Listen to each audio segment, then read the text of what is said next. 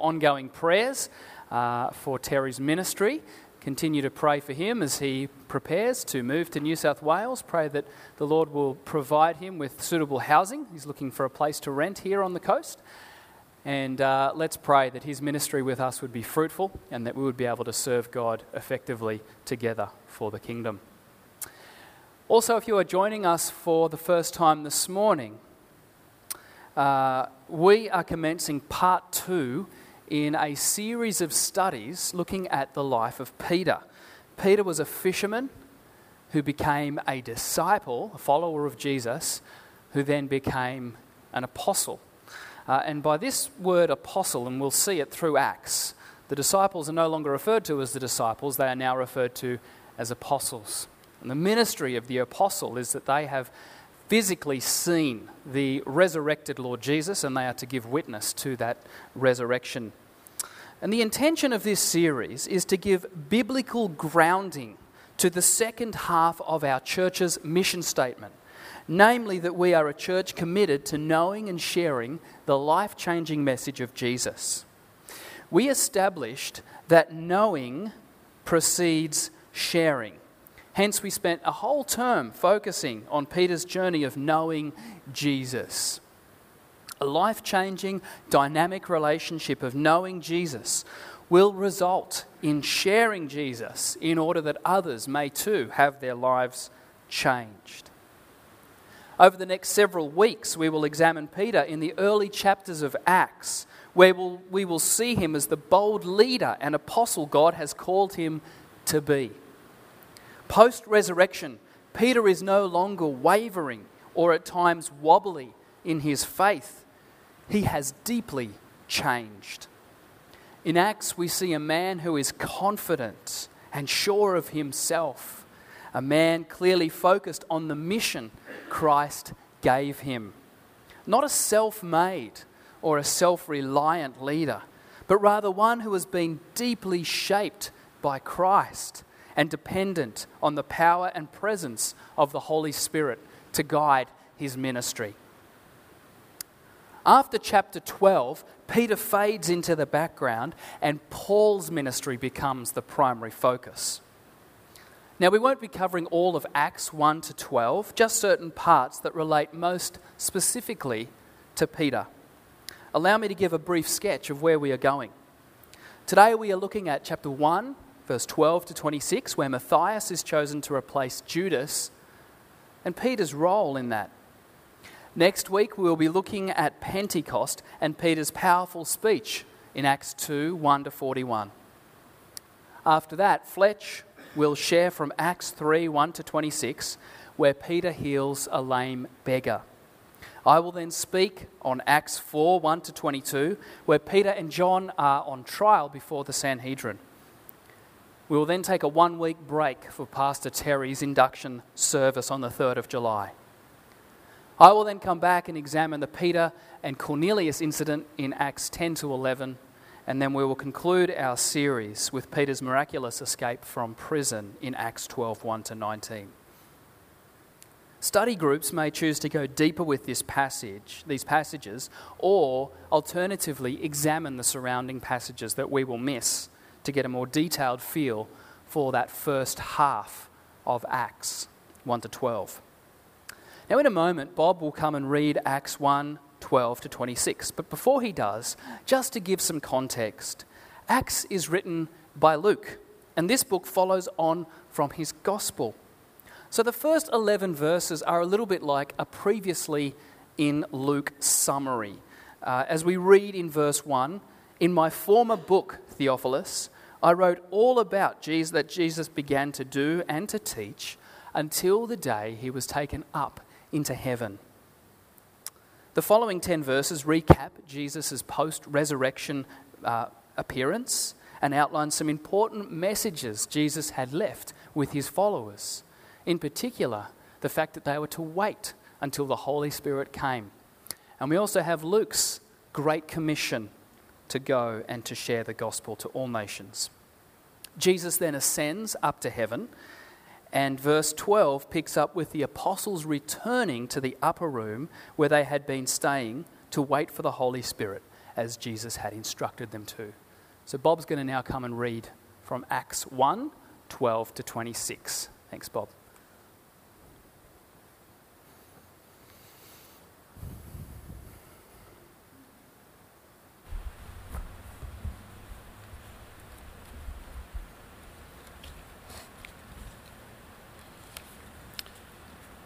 So Acts chapter 1, verses 12 to 26, we're reading about Matthias being chosen to replace Judas.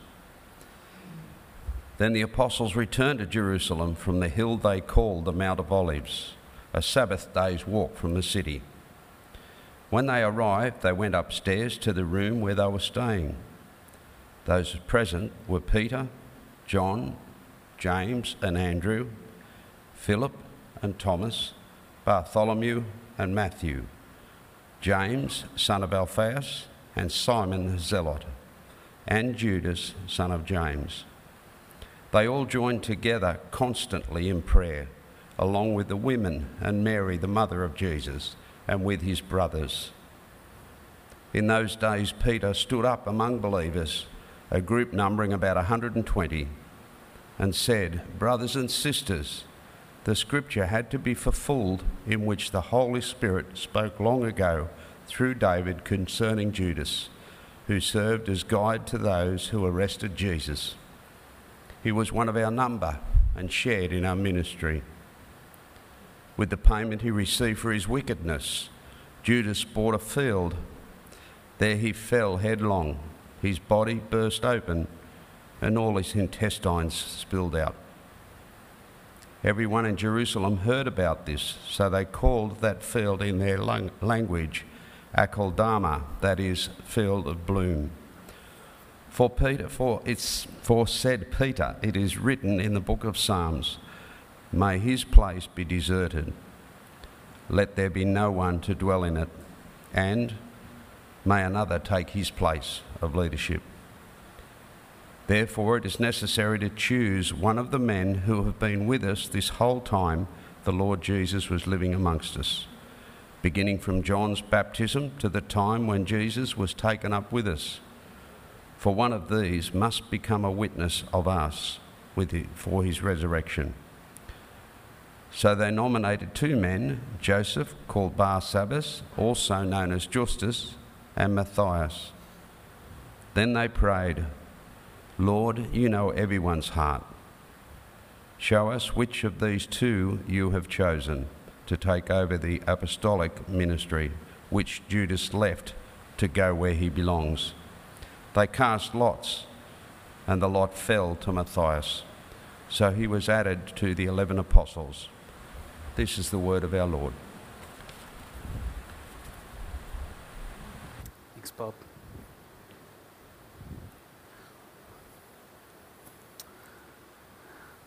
Acts 1, 12 to 26 covers the period of time between the ascension of Jesus and the sending of the Spirit. During this time, the church is active in prayer and needs to find a replacement for Judas, who has betrayed Jesus. I'm going to address this message by looking at 2 scenes. The first scene is focused on prayer and the central role that prayer played in the early church. The second scene is to do with leadership and the replacement of Judas. In verses 12 to 14, the apostles return from the Mount of Olives to Jerusalem, which is about 1 kilometre. And this is the maximum distance a Jew was allowed to walk on the Sabbath. So we can see that Luke adds or includes this detail here to indicate that the apostles are still committed to keeping Jewish practice. Whilst the text doesn't say as much, it's fairly safe to assume that the upstairs room is the same upper room where Jesus washed the disciples' feet and appeared to them after his resurrection. Luke lists all who gathered in the upper room, the 11 apostles, the same list he gives in Luke 6, 14 to 16, but without Judas. And this time the order has changed, with prominence being given to Peter, James and John as the first apostles. In verse 14, Luke also mentions that women, including Mary, Jesus' mother, were there. We see here again that Luke is keeping in practice with his priority of giving women a prominent place in his writings. I would have loved to have been a fly on the wall after the apostles had returned from Jesus' ascension. I wonder what the mood was like in that upper room. Can you imagine? I wonder how they would have been feeling. They had just witnessed the most incredible miracle. Jesus had risen and he had now ascended to heaven and given them a mission about which they were about to embark upon. Their lives had been turned upside down. Luke 24, 50 to 53, just at the very end of Luke's gospel, gives us insight as to what the mood was like, as to how the apostles were feeling. We read, when he had led them out of the vicinity of Bethany, he lifted up his hands and blessed them. This is referring to Jesus. While he was blessing them, he left them and was taken up into heaven. Then they worshipped him and returned to Jerusalem with great joy, and they stayed continually at the temple, praising God. We see that the posture of their hearts is one of praise and joy. The disciples were filled with great joy, and they couldn't help but praise and worship their Lord and Redeemer. And here's the reason for their joy. They were full of expectation. Jesus had given them the promise of sending his Holy Spirit. They rushed to Jerusalem with joy because they were expectant that they were going to receive the Spirit of God. Verse 14 then tells us that they engaged in a prayer meeting. Can you imagine those first prayer meetings of the early church?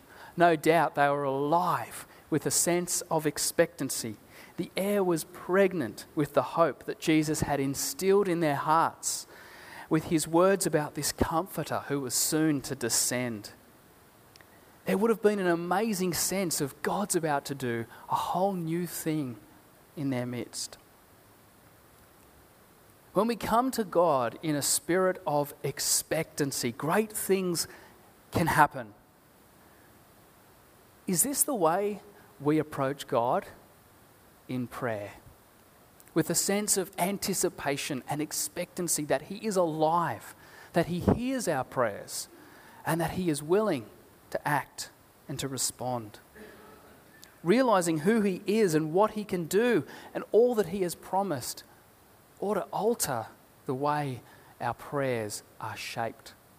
Hebrews 11:6 tell us what God is looking for when we come to him in prayer.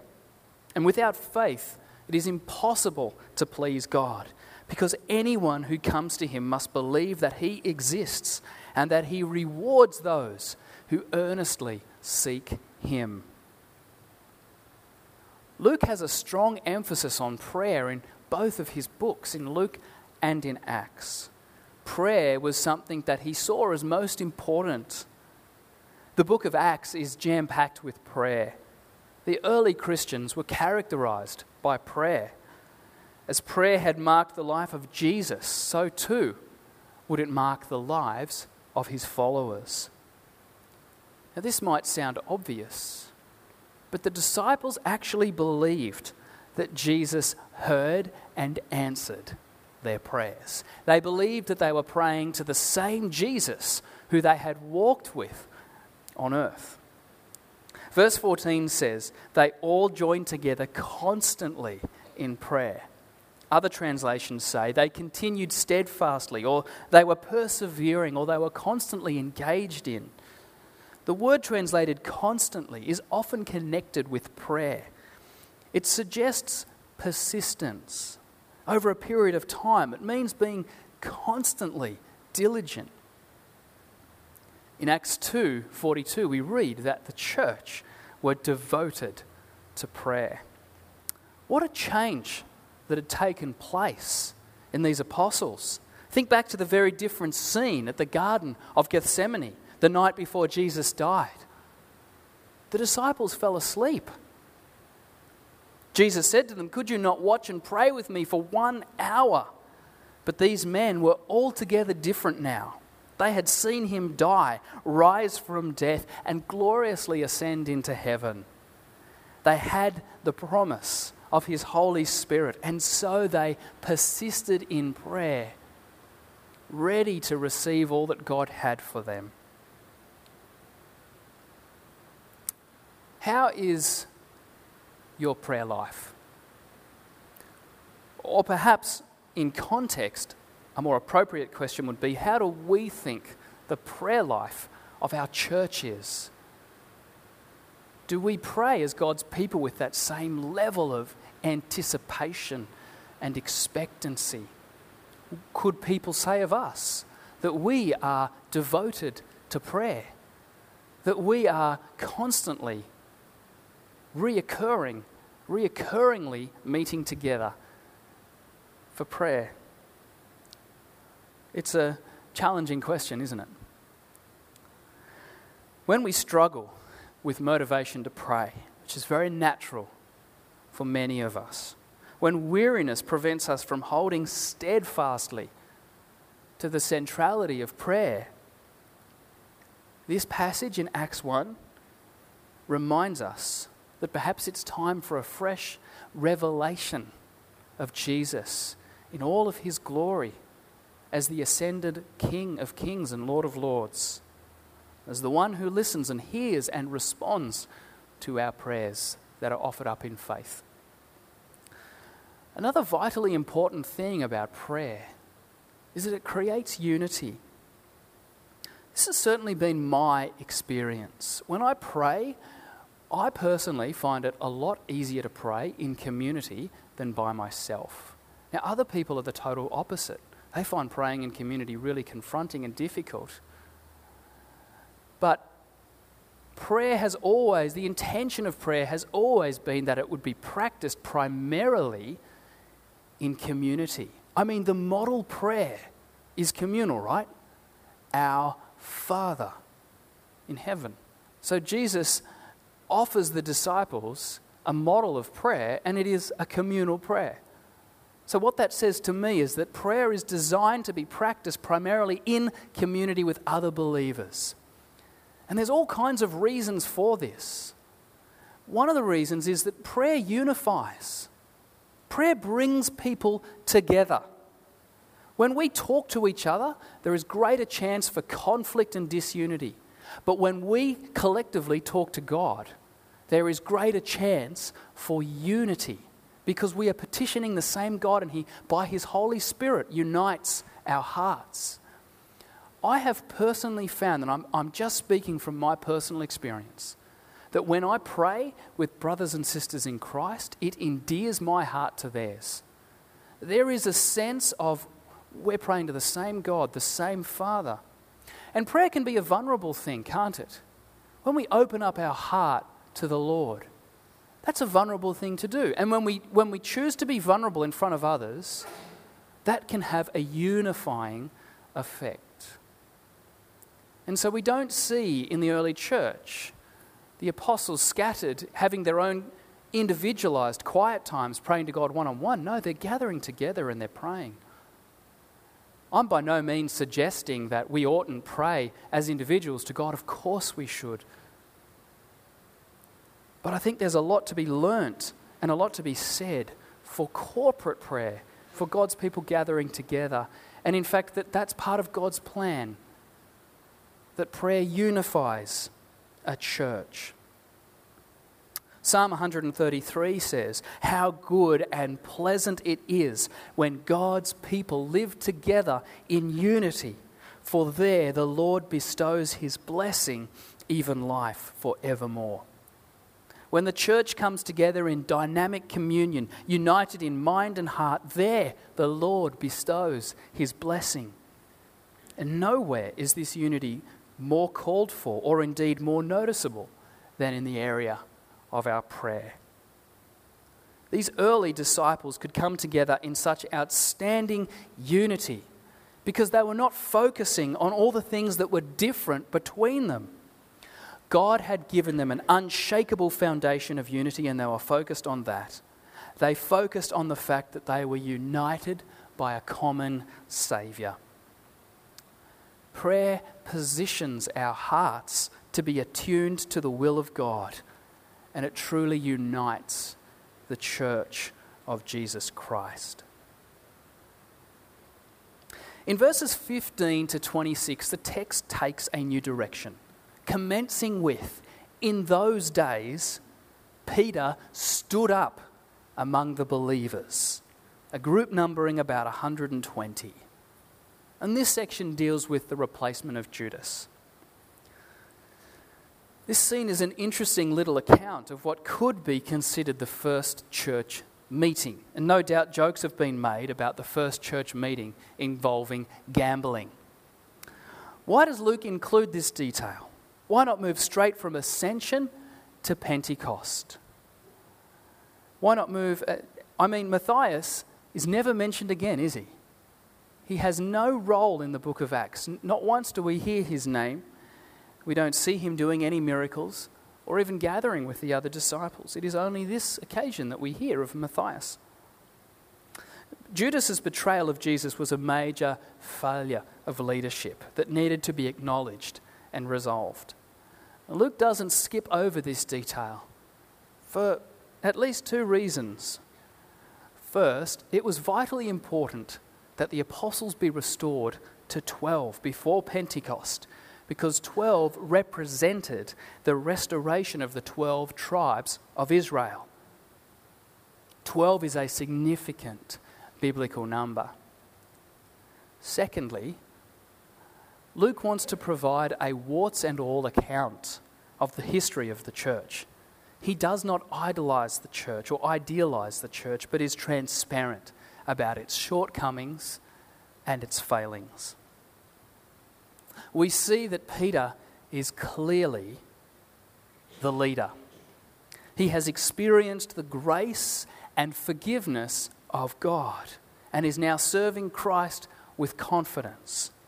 In fact, I think it's really interesting that Peter, who denied Jesus 3 times, is the one who leads the meeting to have Judas, Christ's betrayer, replaced. Peter states the facts concerning Judas with great reserve. Perhaps he is aware that no one individual is entirely responsible for Jesus' death, but in one way or another, all people have been implicated. Nevertheless, scriptures needed to be fulfilled in this matter. Have you ever purchased a new electronic gadget of some description, brought it home, switched it on, only to scratch your head and think, now what? I wonder how the apostles were feeling at the loss of one of the 12. There had always been 12. What were they to do now? Where were they to find instructions for a situation such as this? Well, as Luke tells us, they had 2 sources for instruction: the Word of God, the Jewish Bible, which we know as the Old Testament, and prayer. Peter views Judas's act of betrayal as a fulfillment of Scripture.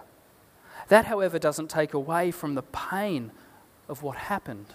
For as Peter says, he was one of our number and shared in this ministry. Judas had been their friend. Until a few short weeks ago, he had been one of them in every sense. He had journeyed with them and they had relationship with him. Peter draws attention to the divine authorship of Scripture in reference to the Holy Spirit speaking through David, and quotes segments of Psalm 69:25 and Psalm 109 verse 8. These psalms speak of a time when God's people and God's true king would be opposed by a traitor from within their midst, betrayed by one who had been a close friend and co-worker.